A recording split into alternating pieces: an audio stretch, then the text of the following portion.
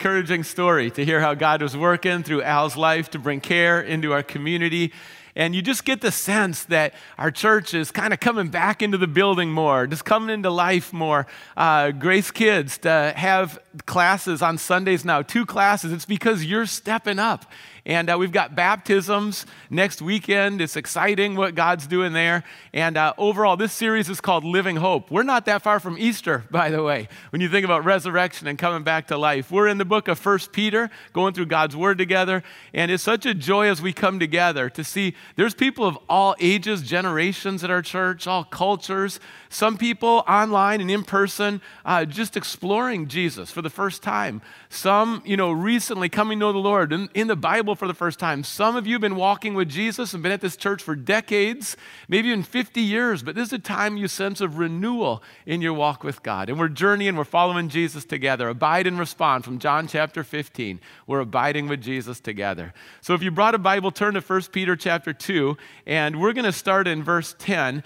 The message today is undistracted devotion. 1 Peter chapter 2, we're going to start in verse 10. Let's pray. Father God, we worship you. We give you praise for every good thing in our lives, Lord. We sense, Lord, your presence when we're working, when we're resting, when we're talking, when we're listening. We thank you that you're always with us, know us, care for us, protect us. We give you praise. And Father, we know that part of your calling in our lives is to be countercultural in many different ways, God. It takes courage to do that and discernment. But we pray as we get into your word today, and more importantly, as your word gets into us today, God, that you would transform our lives, Jesus. We would align with your word. We would honor you and bring you glory together. And we pray in Jesus' name, amen. How do we move from distracted to devoted? Have you noticed maybe in the last year you feel like you've been sidetracked at different points? And what does it look like to follow Jesus and be devoted? Peter is writing this letter. The Holy Spirit is writing through Peter. And Peter is someone who knows what it's like to follow Jesus and then get distracted. He took a few steps. That's right. He walked on water. Some of the other disciples aren't going to say that, but he walked on water. At the same time as he was walking on water, he got distracted by the waves and started to sink. Some of us get distracted by the trials and we start to sink. Peter was focused and he was going to pray because Jesus asked him to pray, but then there were some good nap options. And we've got some good nap options. And sometimes we might say yes to a little laziness, and instead of praying, Peter fell asleep. Peter was going to tell the world, Jesus is the Savior. He declared it. He's the Son of God. And yet, a little girl came up, and Peter got distracted by the girl and the crowds and the opposition to Jesus, and he denied Jesus 3 times. Jesus said to follow me, and yet Peter's eyes went over to John, and he started to think, well, what if John doesn't suffer as much as I do? Do you ever compare to another person, and how much are they suffering, and how much are you suffering, and what's their path and your path? And sometimes in that comparison, we get distracted. We get sidetracked. Jesus said, follow me, but Peter was thinking about John. As we look at Peter's story, we can relate. And in the Gospels, Peter's growing, but he's sometimes distracted. When you get to Acts, and this is the history of the church, you see Peter very devoted, very focused. And it's kind of a new undivided devotion to Jesus, the way he's living for the Lord. And maybe you've been longing, desiring a greater focus, a clearer purpose, and not to be caught up in what the world offers, but instead to live for Jesus. And we're going to take a look today at 3 important areas of our lives, significant areas in terms of being devoted to God. And these verses also include some dynamics where it's not easy to hear, and sometimes people don't want to hear these verses, don't want to live these verses, but God often calls us to be countercultural, and we want to honor God's word. Sometimes preachers want to avoid some of these verses, just kind of hope the snow comes this weekend, and we don't have church, Preachers wrestle with these kind of things, but let's dive into these 3 important areas. 1 Peter chapter 2, starting in verse 10. Peter writes, once you were not a people, but now you are the people of God. Once you had not received mercy, but now you have received mercy. Dear friends, I urge you, as aliens and strangers in the world, to abstain from sinful desires, which wage war against your soul. Live such good lives among the pagans that though they accuse you of doing wrong, they may see your good deeds and glorify God on the day that he visits us. This first area is destructive desires. Being devoted to God when we have desires that are destructive, that are sinful. Peter is very straightforward about sin. I think we live in a time right now where we need churches to be faithful to call sin, sin. And things have changed the last 20 years. By my observation, it's more difficult to find churches that call sin, sin.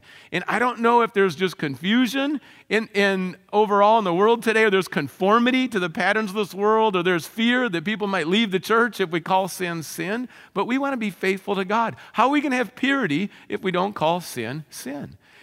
And what is sin? Well, there's so many listings in Scripture for our benefit to protect us and provide for us. Galatians 5, here's a few specifics: impurity, idolatry, resentment, jealousy, rage, selfishness, drunkenness.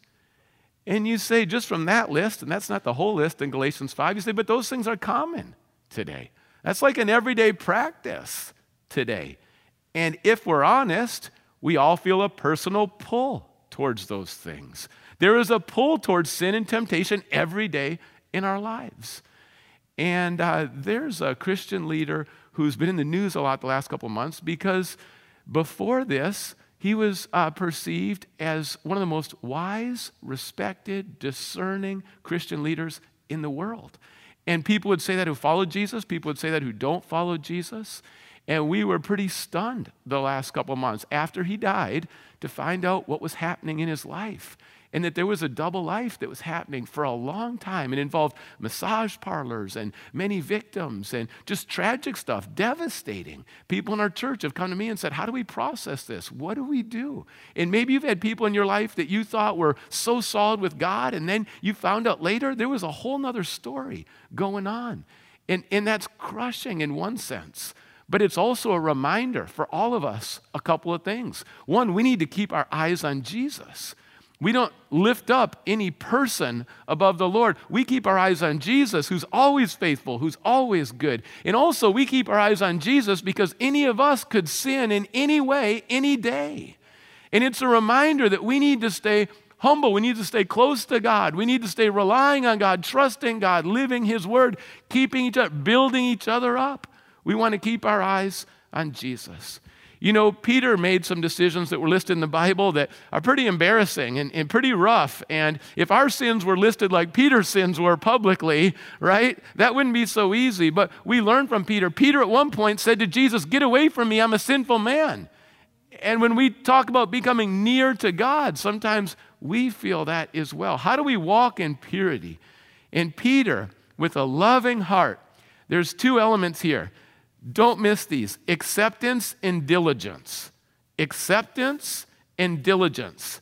Acceptance is grace. It's your identity. Your deepest identity is more than your career, your performance, your achievements, your family name, your country of origin. That's not your deepest identity. Your deepest identity is that you are accepted and forgiven. You are in God's family. And as a son and daughter of God, that is powerful. There's a security there. There's an acceptance that all your sins have been paid for, that your pardon is in full. It's given to you. It's eternal. It's personal. Your sins are wiped out because of Jesus and his blood. And you are secure in this grace and in this relationship. There's no deeper identity. And that's what Peter declares. You are, he says, the people of God. You have received mercy. And so in terms of purity, we don't start out by just actions. We start out with identity, and it's grace-based. But then there's also a diligence.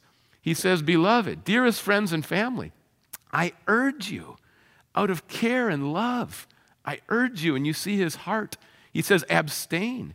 This means to hold back, continually hold back from sin. Abstain. Continually hold back. In a sports context, you've seen when someone gets kind of heated, and we have heated temptations in our life. When it gets heated, teammates will step in so that person won't approach the referee or won't go after the other team. Teammates step in. It's like, let's abstain. Let's abstain. And God has given us gifts. They are gifts to help us in our walk, in our devotion, and in our purity. One of the gifts God has given us is the Holy Spirit, literally his presence. The Holy Spirit is God, Father, Son, and Holy Spirit. Let's take a look at Romans when you think about the choices that we're making during the day. Those who live according to the flesh have their minds set on what the flesh desires. Every day we're making decisions. Where are we going to set our mind? What are we setting our minds on during the day?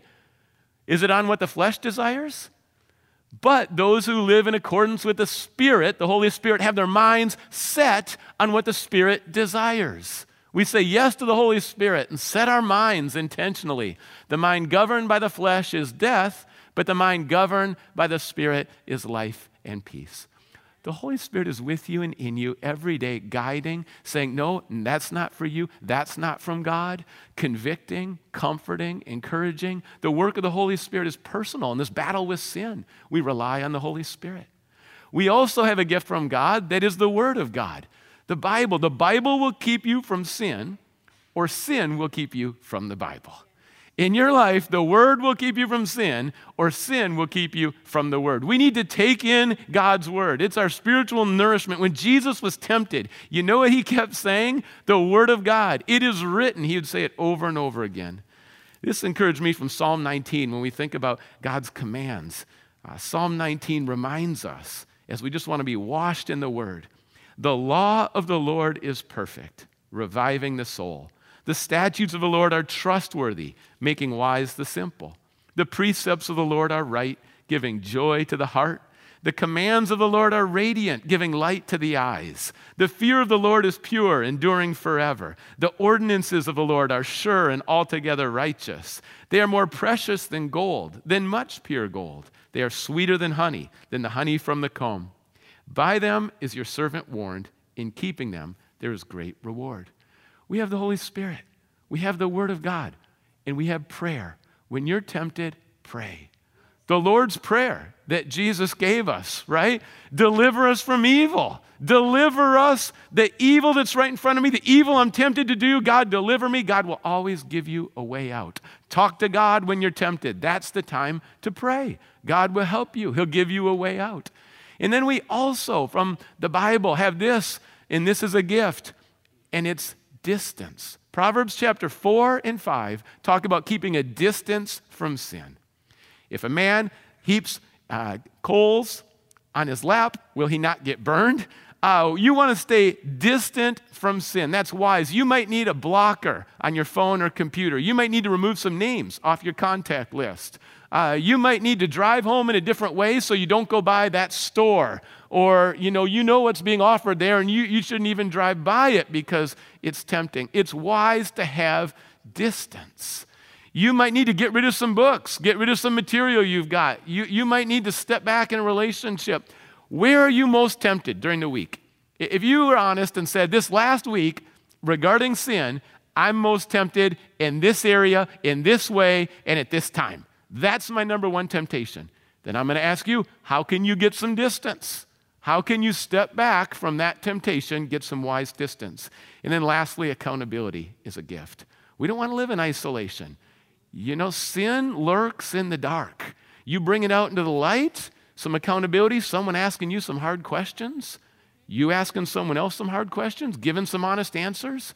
If we don't want any accountability, sin has a way of just we harbor sin without accountability. But with accountability, it comes out in the light. We confess our sins. There's healing. There's change. These are all gifts from God. And ultimately, God is looking out for our souls. And these bless our relationships. Not only that, but Christians then were being accused of all sorts of things. And when people are going to accuse you and try to slander you, when you walk in the light and you walk in purity, they don't have any evidence there because there's really nothing there. You're honoring the Lord. And with all these different things, I feel like this first theme is to go forward, don't go back. In this last year, it feels like a lot of areas of our life are kind of, status quo or restricted or going back, but don't go back with sin. During COVID, don't say, it's COVID, it's tough. I've just picked up this old bad habit and I'm going back on this one and I kind of drifted on this one. No, go forward. Go forward with the Lord. If God sets you free from Egypt and slavery and leads you to the promised land, don't go running back to slavery. If God pulls you out of the prison of sin and some of the habitual sins and God leads you out, don't go back in the jail cell. Don't go backwards. Go forwards. And there were challenging times as Peter writes this. He was writing to northern Turkey today. It was intense, scattered, persecuted. But he says, go forward with the Lord. Get away from the destructive desires and honor God. That's the first area, caring for our souls. Here's the second area, and this is, I'm calling it anti-biblical authority. The situation then, and we experience this today, anti-biblical authority. Let's take a look at 1 Peter chapter 2, and starting in verse 13. Submit yourselves for the Lord's sake to every authority instituted among men, whether to the king as the supreme authority, or to governors who are sent by him to punish those who do wrong and commend those who do right. For it is God's will that by doing good you should silence the ignorant talk of foolish men. Live as free men, but do not use your freedom as a cover-up for evil. Live as servants of God. Show proper respect to everyone. Love the brotherhood of believers. Fear God and honor the king.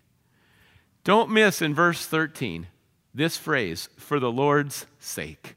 Why would we live this way? It's for the Lord's sake and the Lord's glory. This passage is packed. It's loaded. And let's take a look. Let's dive in. I also want to point out that Peter, in one instance, took out a sword, and because he was frustrated with the authority, they were coming to arrest Jesus. He pulled out a sword and sliced off the ear of one of the men named Malchus. Now, Jesus picked up that ear, put the ear back on, and healed, but at the same time told Peter, that's not how we're going to approach this kind of anti-biblical leadership. And sometimes for us, we can relate to Peter, and we just want to pull out a sword in our comments and our attitudes, and we just want to start slicing. But again, Jesus healed Malchus. Peter understands his past behavior, but God is at work in his life, and now his attitude has changed. He writes, honor the king. And he's writing with sincerity. It's with alignment from heaven. It doesn't say honor the king if you like the king. It doesn't say honor the king if you agree with the king. It doesn't say honor the king if you voted for the king. It just says honor the king. Honor the king, honor the governor, the different layers of leadership. And maybe you think, oh, well, Peter probably had great leadership back then. This was probably easy to write. Well, actually, Nero was the leader from 54 to 68 AD. And Nero, instead of protecting the people, he was persecuting the Christians. Christians violently, brutally were killed, thrown to lions, burnt at the stake. Peter is writing during a time of intense persecution. Again, the role of the government is what? To protect the people and also to commend the good, to take care of those who do wrong, and sometimes punish them and create that kind of justice, really, in the land. And Nero was doing the exact opposite of it, but at the same time, what does Peter write? Honor the king. There is authority that God sets up, and it starts with Jesus. That's the most important decision. Who's your leader? Is it yourself? Is it your friends? Is it the culture? Is it Jesus? Who's the leader of your life? And that's the place to start. But then God sets up leadership at home and parents. Parents are the leaders. Well, children, honor your parents. What about with the government? God sets up leaders, and he wants his followers to honor the government leaders. We live in a time right now where disrespect for leaders is running high. Disrespect for leaders. I can't remember a year when I've seen so many people declare that I'm Christian, and they'll let you know on Facebook or in a conversation, oh yeah, I'm Christian, and then they'll add a bunch of comments that's completely unbiblical and ungodly. At the same time they're saying I'm Christian, the next things they're going to say are completely opposite of the Bible, and they put it out there strong. And maybe you've seen and heard a lot of this, and we need to come back to this scripture. We need to come back and be inspired. When I think of being inspired, I want to use Jackie Robinson as an example. Jackie Robinson, this goes back to the 1940s, and Jackie Robinson overcame a lot. Now, he had to play for the Dodgers, so that was a lot to overcome. But more importantly, he broke the color barrier. Love you, Dodgers fans, just having a good time. He broke the color barrier at that time. Here's a couple of his quotes. Life is not a spectator sport. If you're going to spend your whole life in the grandstand just watching what goes on, in my opinion, you're wasting your life. That is so true. Let's look at another quote. Jackie Robinson said, discover the truth of today and perhaps find the greatness of today. And you think, what's he doing talking about greatness at a time where he was treated terribly? One of his teammates said this, and it was the first baseman. His last name was Lamb. He said, no athlete has faced greater pressure and dealt with more hatred than Robinson. How did he succeed? There's little doubt that faith played a significant role. Jackie Robinson would thank the pastors that supported him, not only led him to Jesus, but supported him during that time. And then one personal friend who was kind of an advisor, his name was Branch Rickey. Branch loved Jesus. And Jackie was so frustrated because with authority figures, with fans, there was just the most terrible statements. And Jackie wanted to strike back. And this is what Branch Rickey told him. He said, Jackie, this is what you need to do. Turn the other cheek and play baseball as hard and as well as you can. Turn the other cheek, play as hard and well as you can. And that's what Jackie did. His life is so inspiring. Why? You say, well, that comes right out of Scripture. That's honoring God while you're being mistreated. And when you think about the Bible and anti-biblical authority, don't skip past Daniel, who lived in Babylon. And what did Daniel do? He was praying and fasting. Christians today need to pray and fast for our land. And he was praying and fasting, and God raised him up. He had an opportunity, and he was influential in Nebuchadnezzar's life. Nebuchadnezzar, who hated God, now Daniel had an influence and was changing the culture. And you think about David. David had a chance to kill Saul. Saul was the king before David. Saul tried to kill David. David had many opportunities to kill Saul, but what did he say? I cannot even lay a hand on the Lord's anointed. I will honor the leader even though he's trying to kill me. That's what David said. Paul was thrown into prison unfairly, didn't do anything wrong. It was because of his faith. What did he do in prison? He praised God, he prayed, he shared the gospel, he led people to Jesus, and that was in prison, and it was a complete injustice. See, these are examples throughout the Scripture. It's not just Jesus. How do you respond when things are really off base? How do you respond politically? You know, we have a position paper at Grace, and what you won't have at Grace is we're not going to endorse certain candidates. On a local level, a national level, we're not going to be handing around petitions during the weekends and during services asking you to sign things. That's not our posture here at Grace. And I know for some people that's frustrating. This last year, a lot of people want us to speak up frequently about political topics, and we just had to say no. Some people leave the church because of our posture with that. You say, well, why would we take that posture? Two reasons. One is because we value unity in the church. And sometimes with politics, things can get pretty heated, and pretty soon, a lot of churches today are very divided over politics and some ugly stuff happening there. The second reason is that we want to highlight God's word and the gospel, and we want everyone to be able to come here, and we don't want to be seen as just one little specific on this topic, real narrow politically, so that becomes distracting in some ways, and people don't want to come and just hear about Jesus, grow in the relationship with Jesus, grow in the word. We don't want to distract in those ways. We're not saying that this posture is for every church. There's a lot of churches that have different approaches, and that's fine. But I'm letting you know kind of where we're at and the why behind where we're at. And when you think about that, what's about individual roles with politics? I encourage you to be aware, to be very aware, to be knowledgeable, to look at what happens in the government and line it up with Scripture and see if it's matching or not. I encourage you to vote. I encourage you to pray. Some people are going to be led into political realms, and that's wonderful. As God leads you, go and serve and make a difference and represent Jesus and shine the light of the Lord in those places and in those ways. Some of you are going to speak out, and I just say, do it in a way full of grace and truth, and speak out and do it in a way that's biblical. So as God leads, getting involved is good. And then some would say, well, does that mean we're just going to back down in anything that's controversial, like we're not going to speak up at all? And I'd say, no, we're going to speak up often, but it'll be from a biblical standpoint. We're going to, biblical and moral, we will say it as clear as we can, honoring God and His Word.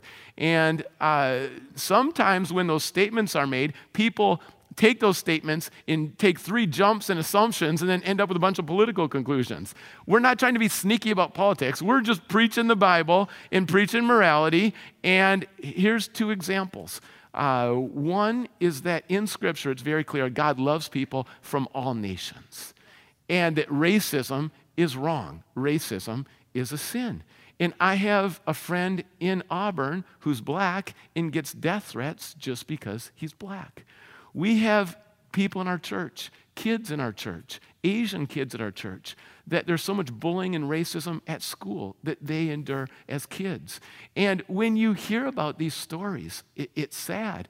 But I will say that racism is wrong and that God loves people from all nations. There's going to be people from all nations in heaven. And that's not a political statement. That's a biblical and moral statement. Here's another one, that children in the womb are precious to God, that they are made in God's image. God is the one who forms kids in the womb, and they are human, they are loved by God, and they're precious. They're sacred. And with that, we take a look around the world today, and the World Health Organization tells us that there's already been 6 million abortions this year. That's 125,000 a day. That's more than 1 out of every 5 kids in the womb are killed in America. Now, I realize a lot of followers of Jesus, couples, have had abortions together. And I want to say there's healing, and there's restoration, and there's hope, and there's love, and there's care here. So in these different areas, I'm saying that we want to be biblical. We're not shrinking back from what the Bible says, but biblical and moral, and that's where we land as a church. We want to honor God with the Word. And these are times to make sure that we're lined up with the Word. What concerns me sometimes is I see Christians that have political stances, and yet it's almost like they're trying to see politics first, and then they try to jam the Bible into their politics.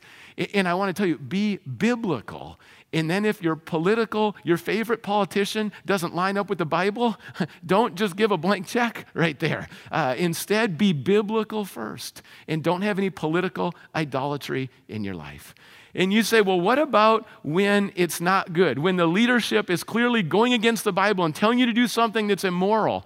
And I would say never give any leadership on any level so much power in your life that you will do things that are immoral or against the Bible. Don't give any leader that kind of power. And we see this in Peter's life in the book of Acts, because the Bible is very clear. All of us should be active sharing the gospel. I mean, that's what Jesus mentions over and over again. That's what the Bible says. Be very active in sharing your faith. Be active in sharing the gospel. Peter was that way. He was leading many people to Jesus. And the government said, the religious leaders said, you've got to stop sharing the gospel.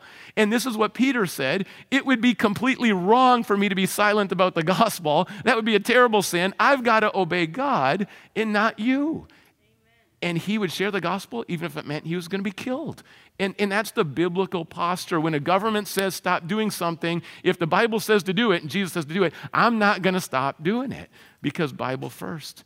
And at the same time, what about the laws of the land? Because we've all got our favorite, well, I'd say our least favorite laws that we don't really like. And Romans chapter 13, and when it comes down to preference, Romans 13, verses 6 and 7, this is also why you pay taxes. For the authorities are God's servants who give their full time to governing.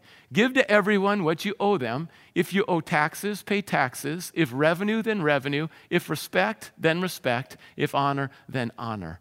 You know, there was questions about taxes back in the day, and Peter was wrestling through this, and this is what Jesus did. He said, go ahead, Peter, you're a fisherman, go catch that fish. God put a 4 drachma coin in the fish. Peter caught the fish. Why? Because taxes, 2 drachmas, that's a couple days' wages. 2 drachmas for Peter, 2 drachmas for Jesus. Go give to Caesar what's Caesar's, give to God what's God's, honor the laws of the land. And because I've been concerned the last year. I've seen a lot of things that concern on the political realm. And how do you respond?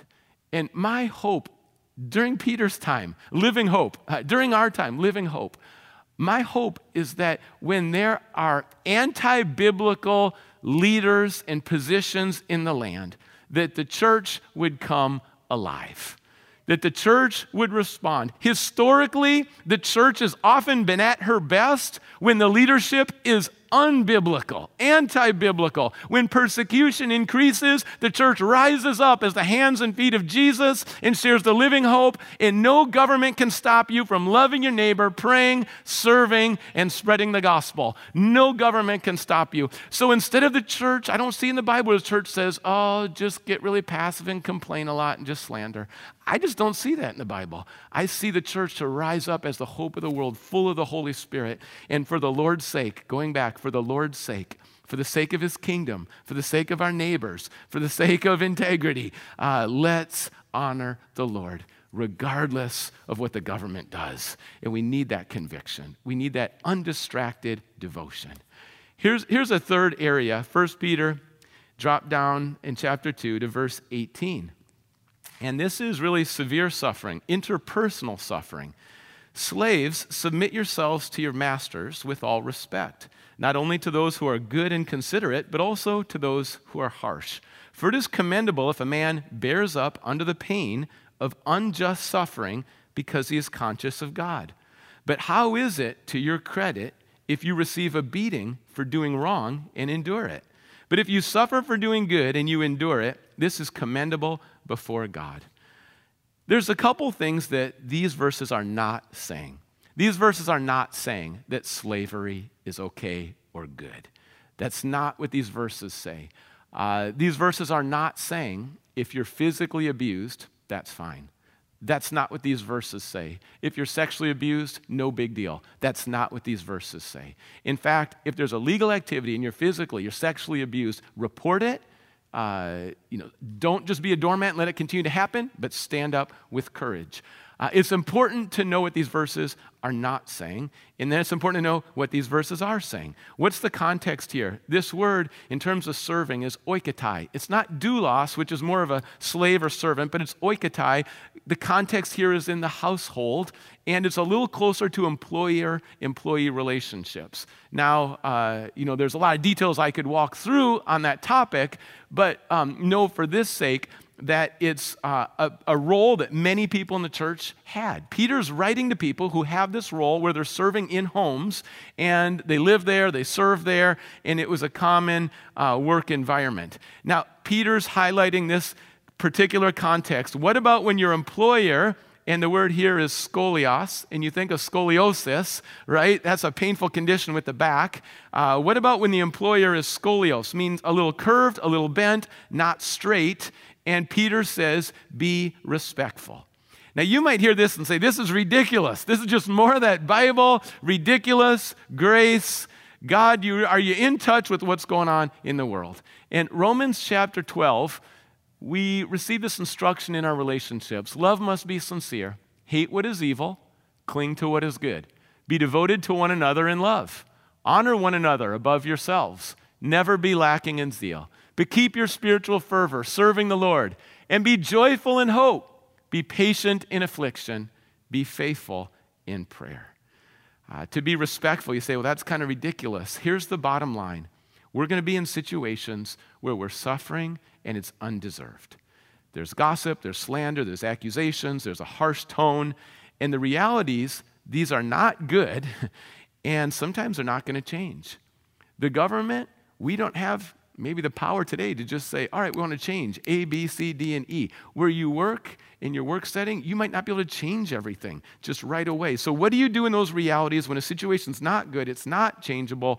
And here's the living hope. What Peter's saying is that you can shine in those environments. You can shine in your private life honoring God. You can shine with your tone and your words and your attitude. You can shine as a citizen of the country. You can shine in your workplace. You can shine by being aligned with Scripture. And God has given us a freedom to serve. You might say, well, why? Why does God say this? Is Peter just a little crazy, un poco loco? Like, what's going on with Peter? Has he just lost it over the years? What is he saying in these verses? And, some people try to point out, well, this is just a specific context. This isn't just for everybody all the time. I completely disagree. And look at where Peter goes with this. He's going to lead us to Jesus. And we need to be led to Jesus on these topics right here. 1 Peter chapter 2, look at verse 20. How is it to your credit if you receive a beating for doing wrong and endure it? But if you suffer for doing good and you endure it, this is commendable before God. To this you were called, because Christ suffered for you, leaving you an example that you should follow in his steps. He committed no sin, no deceit was found in his mouth. When they hurled their insults at him, Jesus did not retaliate. When he suffered, he made no threats. Instead, he entrusted himself to him who judges justly. He himself bore our sins in his body on the tree so that we might die to sins and live for righteousness. By his wounds you have been healed, for you were like sheep going astray. But now you have returned to the shepherd and overseer of your souls. Here's the main idea that we've been leading up to today. Loving Jesus includes doing what you do not feel like doing. And that's where a lot of followers of Jesus just want to stop. Loving Jesus includes not just the stuff you enjoy doing, not just the stuff you feel like doing, but it includes the stuff that's difficult, that's countercultural, that's not intuitive, and sometimes we just don't feel like doing. It's important to have this paradigm. Why do we do this? Because of Christ. That's why we respond this way. And with Christ, there's a calling on your life. It's a calling of acceptance. It's a calling of family. It's a calling of forgiveness and mercy. There's a calling on your life to represent and glorify Jesus.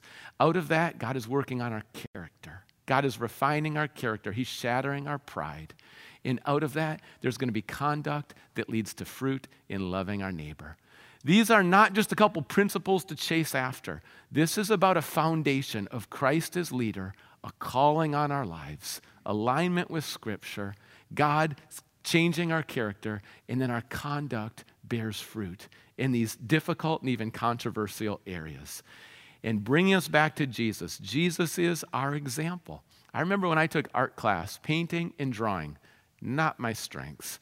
And I remember the teacher would make it look so easy. Blank slate, and she would just be like, shoo, shoo, shoo, shoo, shoo.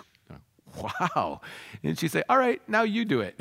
and blank piece of paper, and I just could not do it. Now, I wasn't following Jesus then, so I didn't have the Holy Spirit in me, but I couldn't do it. My piano teacher, I'd watch her do it, and then I'd try to do it, couldn't do it. Finally, she just said, you need to stop taking piano lessons. Like, you're just wasting your time. And sometimes we get discouraged because, there's an example, and oh, how am I ever going to do that? Jesus did that. I know he did that, but how am I ever going to do that? You have the Holy Spirit in you to help you. And together, we need each other to imitate Jesus in these areas. Encouragement, accountability, comfort, to imitate the Lord. Also, Jesus is our salvation. Jesus has saved us, and the world needs Jesus. And it's a message of salvation. When the world gets bolder with sin, we need to get bolder about spreading Jesus. You see what Al did in the story here? Al's been faithful serving on our prison team for years. I've been there with Al. I see him. He'll go up to prisoners one-on-one to say, how are you doing? What are your thoughts about God? Pray with them, care for them in prison. You see the care center. He went, why? Because Jesus called him there. I love the vision. Retirement age, what are you going to do with your free time? God's leading to go to the care center. Did Al go there during COVID? He sure did. For the glory of God. Why? There's a calling on his life to serve at the care center. There's a calling on our lives. Jesus brings salvation. It's not silence. It's to spread this salvation. And also, Jesus is the overseer of our souls. He's the shepherd. He's the one who watches over us. And that makes all the difference. That's why we have a living hope during the bleak times. Edgar Sandoval pointed out some of the ways that we can live for Jesus. He says 56% of Americans volunteered or donated to charity in response to the COVID-19 pandemic. For Giving Tuesday, it's the highest it's been in 5 years. 24% of Americans say their faith has grown during the pandemic.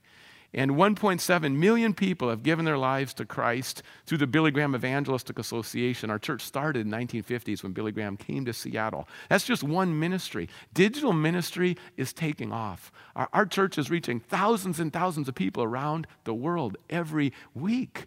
And Billy Graham, they've seen 1.7 million make decisions for Jesus this year. Convoy of Hope worked with churches to deliver 100 million meals.